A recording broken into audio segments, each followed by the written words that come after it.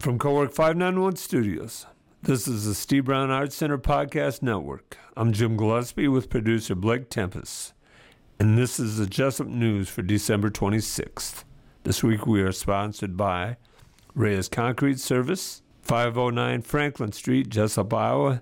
Their number is 319-939-9225.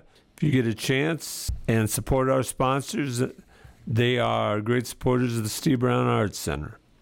Our second sponsor tonight is the Littleton Lounge. Their hours are 10 a.m. to 9 p.m. daily. They're located at 511 State Street. It's called Independence, but they're in Littleton as well. And our third sponsor is the Littleton Chatham Historical Society. The Littleton Chatham Historical Society strives to accurately document, promote, and preserve the history of the Littleton and Chatham area to cultivate interest and educational understanding for future generations. I'm excited to talk about these three sponsors are also going to sponsor the first Littleton Day. It will be July 29th. It's a Saturday, and it will be from about 11 in the morning to about 9 at night. The Steve Brown Arts Center, along with another 501c3 that we don't want to speak of yet. We're in negotiations with them. Are going to join with these sponsors, and we're going to have a couple of bands. We're going to have some food trucks. We're going to have free watermelon. We're going to barbecue a hog, and it's going to be a fundraiser for the Steve Brown Arts Center, but it's also going to be a day to celebrate Littleton. So again, support our sponsors, Reyes Concrete Service, the Littleton Lounge, and the Littleton Chatham Historical Society. Also, we are working to add 2 other shows to our podcast network in the coming months, a music podcast and Stories from River Road Boulevard. We've done the first episode for Stories from River Road Boulevard. We just haven't put it out on the World Wide Web yet. We have our first musicians coming in December 28th next week, and we are going to put those in the can and allow you to listen to those. Probably be early January. The Steve Brown Arts Center is a 501c3 nonprofit organization that has a vision for artists, young and old alike, to have the opportunity to better themselves while helping to build the skills of those around them. It is offering community programming in Jesup before expanding to neighboring communities. Programming includes a community speaker series that showcases existing creatives who reside within the community, as well as a pop-up series that spotlights and partners with local businesses to provide opportunities for community engagement. The long-range vision is to house a rural artist residency program for professional and emerging artists in all areas of the arts and humanities. Artists will be offered accommodations and studio space in exchange for a contribution of labor and maintenance of the buildings and grounds. Here is a special announcement to the first person that either text messages me at 319-290-0241 or emails me at jgillespiegolf@gmail.com. You will win a Joe's Pizza. That's a Joe's Pizza. And you have to tell me that you heard about the Littleton Day, Littleton Watermelon Day, July 29th. So that's the first person that contacts me about the Littleton Watermelon Day, July 29th. Now the news and the city report. The city met December 19th, 2022. They had citizen input. They had their departmental reports and the old business first reading of an ordinance amending a code, Chapter 69, regarding parking regulations in Jesup. There's a possible waiver of second and third reading amending an ordinance amending Chapter 69 regarding parking regulations, and the final adoption of an ordinance amending Chapter 69 regarding parking regulations. They're talking about a street over by Quickstar over there. I believe they're amending parking regulations over there. Some of the new business that they spoke of on Monday night was the engineering agreement with Fairgraham Tennis, looking at the tennis courts. You have to remember they were talking about putting a building on the tennis courts on the northwest side of the school up there by the bus garage. They need a place to put the industrial tech students as they build the new tech building and the new auditorium. There's a resolution ordering Young and 8th Street utility and street improvements and 220th Street sanitary sewer extension project, and fixing date for hearing thereon and taking of quotes therefore. They set public hearings for disposition of property alley between 3rd and 4th Street south of Douglas Street. The city no longer takes care of that alley. It's over there just off of 5th Street, or off of 5th Street, the alley between 3rd and 4th Street. And they were to adjourn, so it would have been a short meeting. In library news, Little Tot Storytime meets every Thursday at 10:30 a.m. Join us for songs, stories, and more. The Spice Club, each month we feature a new spice to pick up, a take-home kit that includes the spice, information on its history, and uses, and recipes to try. The December spice is Saigon Cinnamon. Get yours today at Jesup Public Library. I see there's some out here on the table at Cowork 591 Studios. There's what it is a mixture of Czech mix out here. I haven't had a chance to try that yet. I will try that before I leave the building tonight. Check us out. The JPL is more than books. We have several new items available for checking out, including craft stamps and candy molds. We also have magazines, newspapers, cake pans, puzzles, games, STEM activity bags, cookie cutters, DVDs, a soap making kit, and more. We can also request materials from other libraries and no charge through our interlibrary loan system. We're so fortunate. Closed for the holidays, JPL will be closed Friday, December 23rd through Monday, December 26th for Christmas. And again, Friday, December 30th through Monday, January 2nd for New Year's Happy Holidays. Gift ideas. Calling all coffee lovers. Drinking coffee can help support the JPL. We have teamed with the Velvet Coffee Company to offer you a special bookworm blend.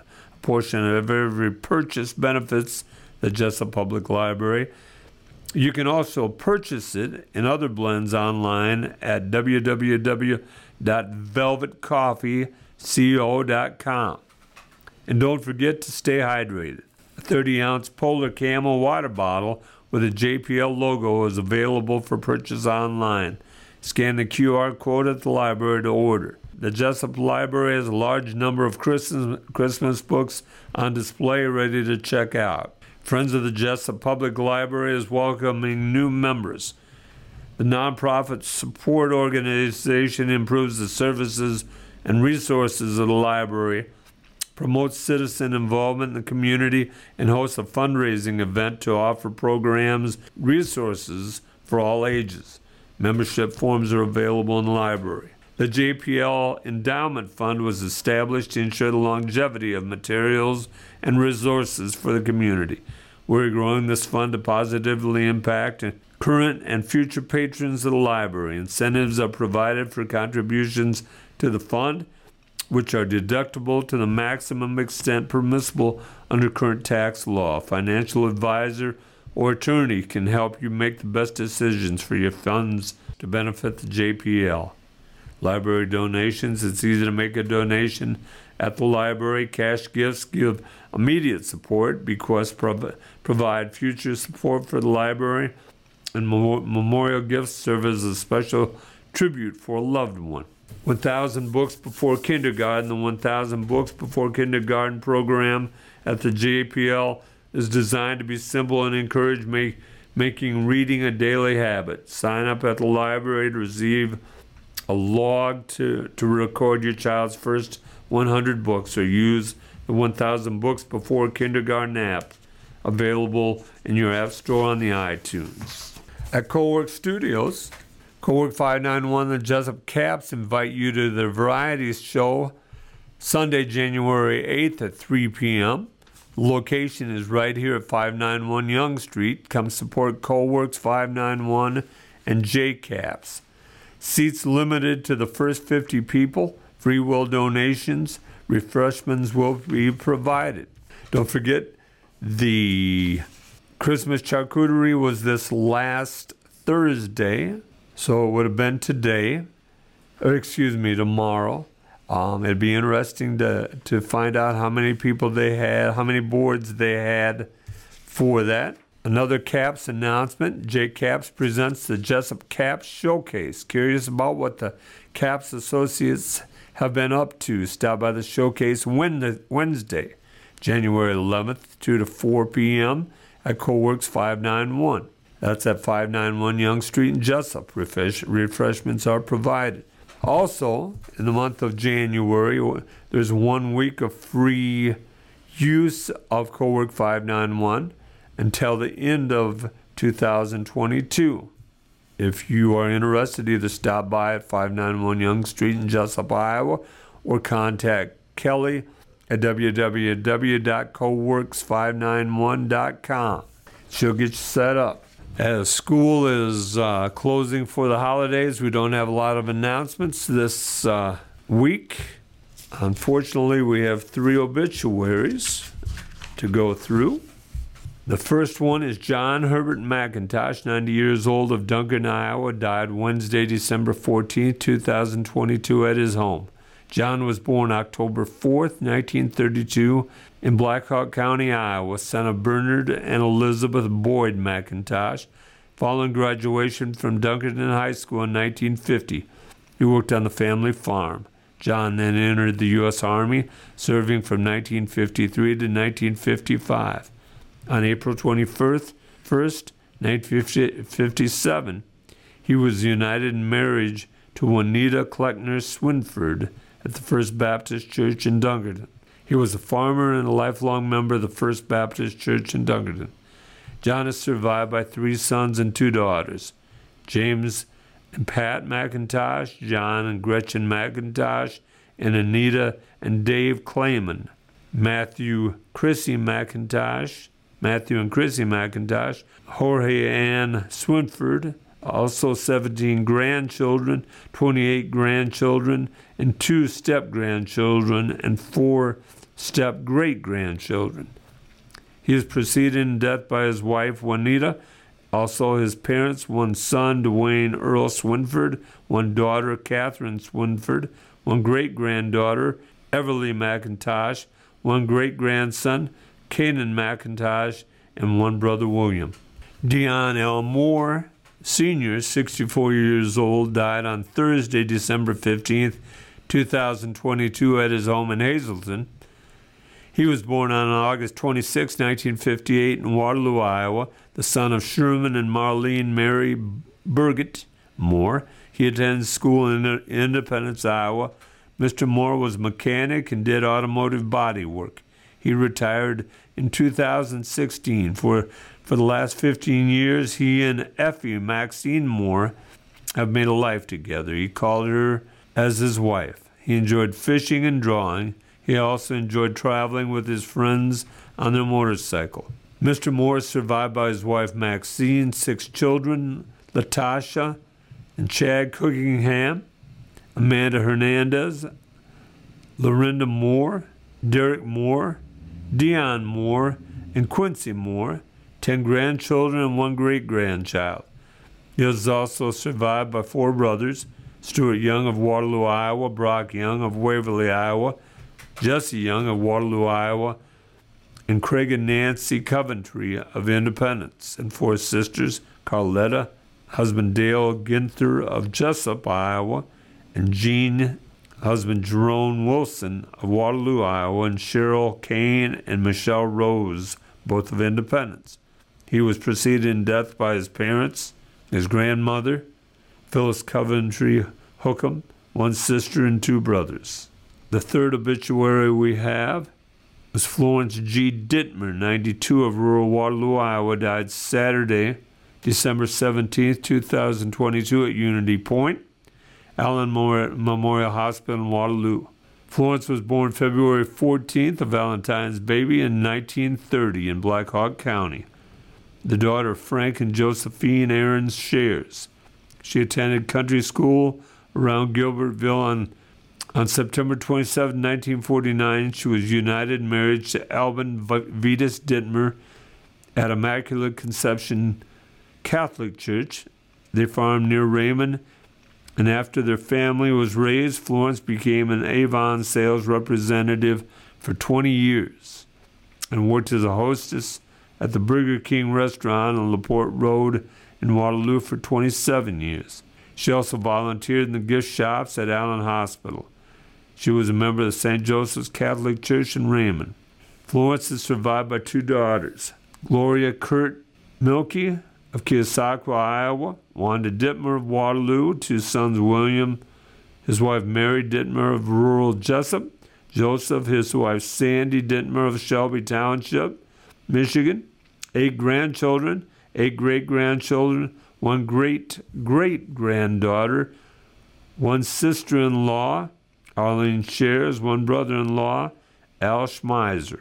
In addition to her husband, Al, who died October 29, 2016, Florence was preceded in death by her parents, 1 daughter, Joyce Dittmer, in infancy, 1 son, Richard Dittmer, 5 brothers, Norbert, wife Leona Shares, Louis, Maxine, and Maxine Shares, Jerome, wife Maureen Shares, Kenneth, wife Marla Shares, and Adam Shares. Also 7 sisters, Henrietta, husband Fred Simons, Teddy, husband Howard Brayfogle, Blanche, husband Ben Shares, Agnes, husband Hank Schnell, and Rosalie Schmeiser. This is the Steve Brown Arts Center Podcast Network. I'm Jim Gillespie with producer Blake Tempus, and this is the Jesup News. We are coming to you from Cowork 591 Studios, and tonight I'd like to tell you a story about the infamous D.B. Cooper. It was Thanksgiving Eve of 1971, and in a miracle, my father and mother didn't have to work on the same evening. And we were sitting watching the NBC Evening News, and they came on, and one of the lead stories was an airplane was hijacked out of Portland, Oregon. Now, you have to remember, it was the 1960s and early 70s, and it was not uncommon for an aircraft in our country to be hijacked. The majority of them were hijacked and went to Cuba. There were many underground groups in our country at the time, and one example was the Symbionese Liberation Army that came about just on the end of them in the 1980s or 1970s was the latest one where they kidnapped Patty Hearst. That is another story we'll tell another night. But I'd like to tell you tonight about the man D.B. Cooper. He was an unidentified man who hijacked Northwest Orient Airline Flight 305, a Boeing 727 aircraft operated by Northwest Orient Airline, November 24, 1971. It was the Thanksgiving Eve. During the flight from Portland, Oregon to Seattle, Washington, the hijacker told a flight attendant he was armed with a bomb. He demanded $200,000 in ransom. That value today of the $200,000 would be about $1.4 million today. He requested 4 parachutes upon landing in Seattle. After releasing the passengers in Seattle, The hijacker instructed the flight crew to refuel the aircraft and begin a second flight to Mexico City, with refueling stop in Reno, Nevada. Approximately 30 minutes after taking off from Seattle, the hijacker opened the aircraft's aft door, that's that back door on a 727.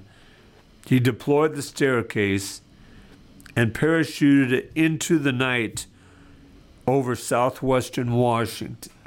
Now, you have to remember Washington in November, late November of the year, is wet, cold, windy, rainy. The plane was flying a little over 1,000 feet up, and a Boeing 727 is not meant to fly at that altitude for a long period of time. He opened the door and bailed out. Now in 1980, this is 9 years later, a small portion of the ransom money, about $500, was found along the banks of the Columbia River. The discovery of the money renewed public interest in the mystery about D.B. Cooper. Now a little bit about D.B. Cooper. This man walked in to Portland and he bought a one-way ticket to Seattle. Now, then it was no big deal. The hijackers of 9/11 also bought one-way tickets, and anymore it sets off a lot of alarms if anybody buys a one-way ticket. Well, he bought a one-way ticket and boarded the airplane under the name of Dan Cooper. Now, he looked like he was about a 43-year-old man with a receding hairline, skinny. He had on a black suit with skinny black tie and a white shirt. When he hijacked the plane, he had a briefcase, and he gave one of the flight attendants a note, and the flight attendant was tired, so she just took the note and put it in her pocket. And he said to her, "I think you better read that note." And the note read, "I have a bomb, and I want money, or I'm going to blow up this airplane."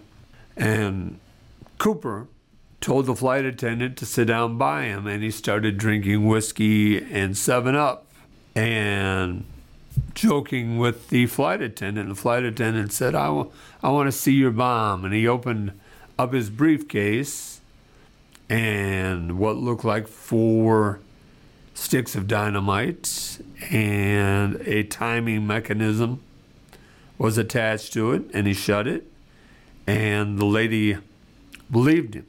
So as he jumped into the night, that November 24th, 1971, the search was on. The Seattle police, or the Seattle State Police, the FBI, because he had robbed banks, and that's federal crime, were searching for him. And he had jumped into...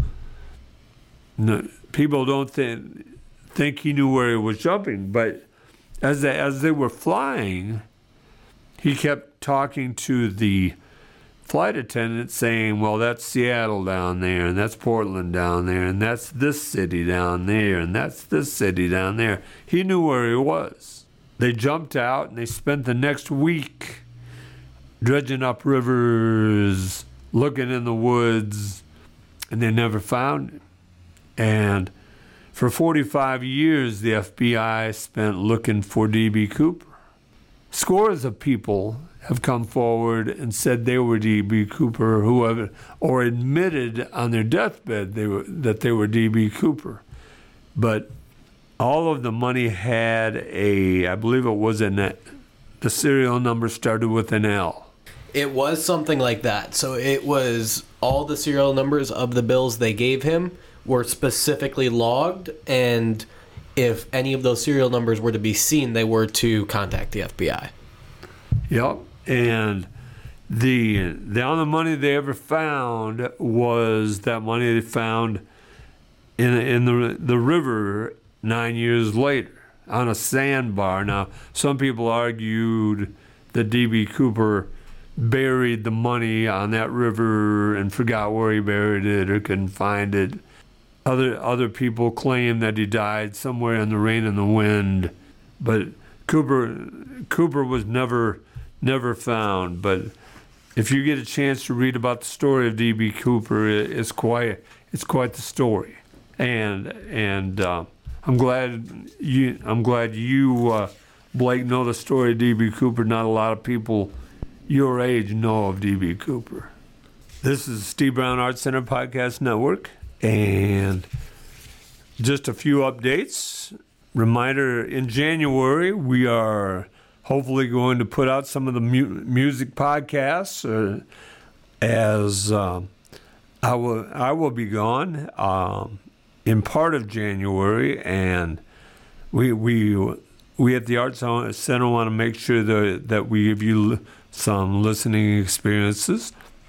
February, along with the help of Karen Masteller, we want to do the Jesup Story Corps, and we are still looking for people to do that. Remember, the Story Corps is an American nonprofit organization whose mission is to record, preserve, and share the stories of Americans from all backgrounds and beliefs. Story Corps grew out of the Sound Portraits Productions as a project founded in 2003 by radio producer David Izey.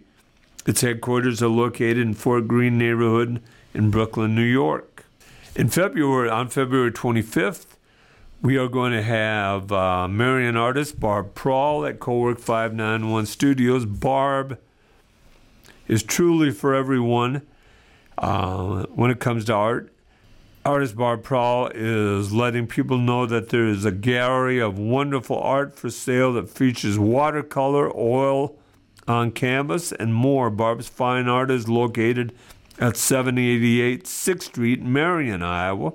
Barb Prawl has been painting and drawing professionally for years, and her talents can now be shared by buying a piece of her art or taking an instructional class that she provides.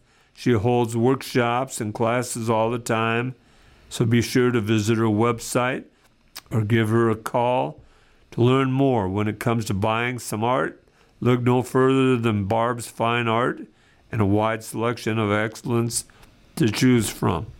It is sensory overload to go into her studio. Please, if you get a chance, go to her Facebook page or go to her website and look at some of her art.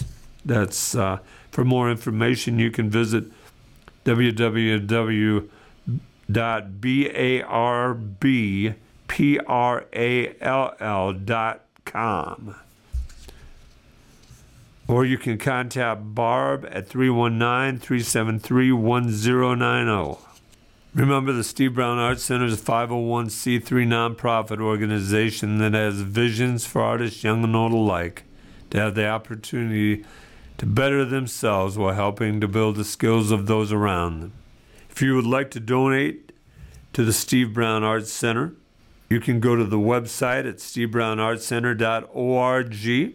Go to Facebook, Steve Brown Art Center at SBACJESSUP, or Twitter at Steve Brown Art Center at Steve Brown Art C1. If you have news or would like to sponsor us, email us at jgillespiegolf@gmail.com or call 319-290-0241 and leave a message. Don't forget, the first person to contact me about Littleton Day, July 29th, will win a Joe's Pizza. You can contact me by calling 319-290-0241 or emailing me at jgillespiegolf@gmail.com or text me at 319-290-0241 and leave a message. I'm Jim Gillespie.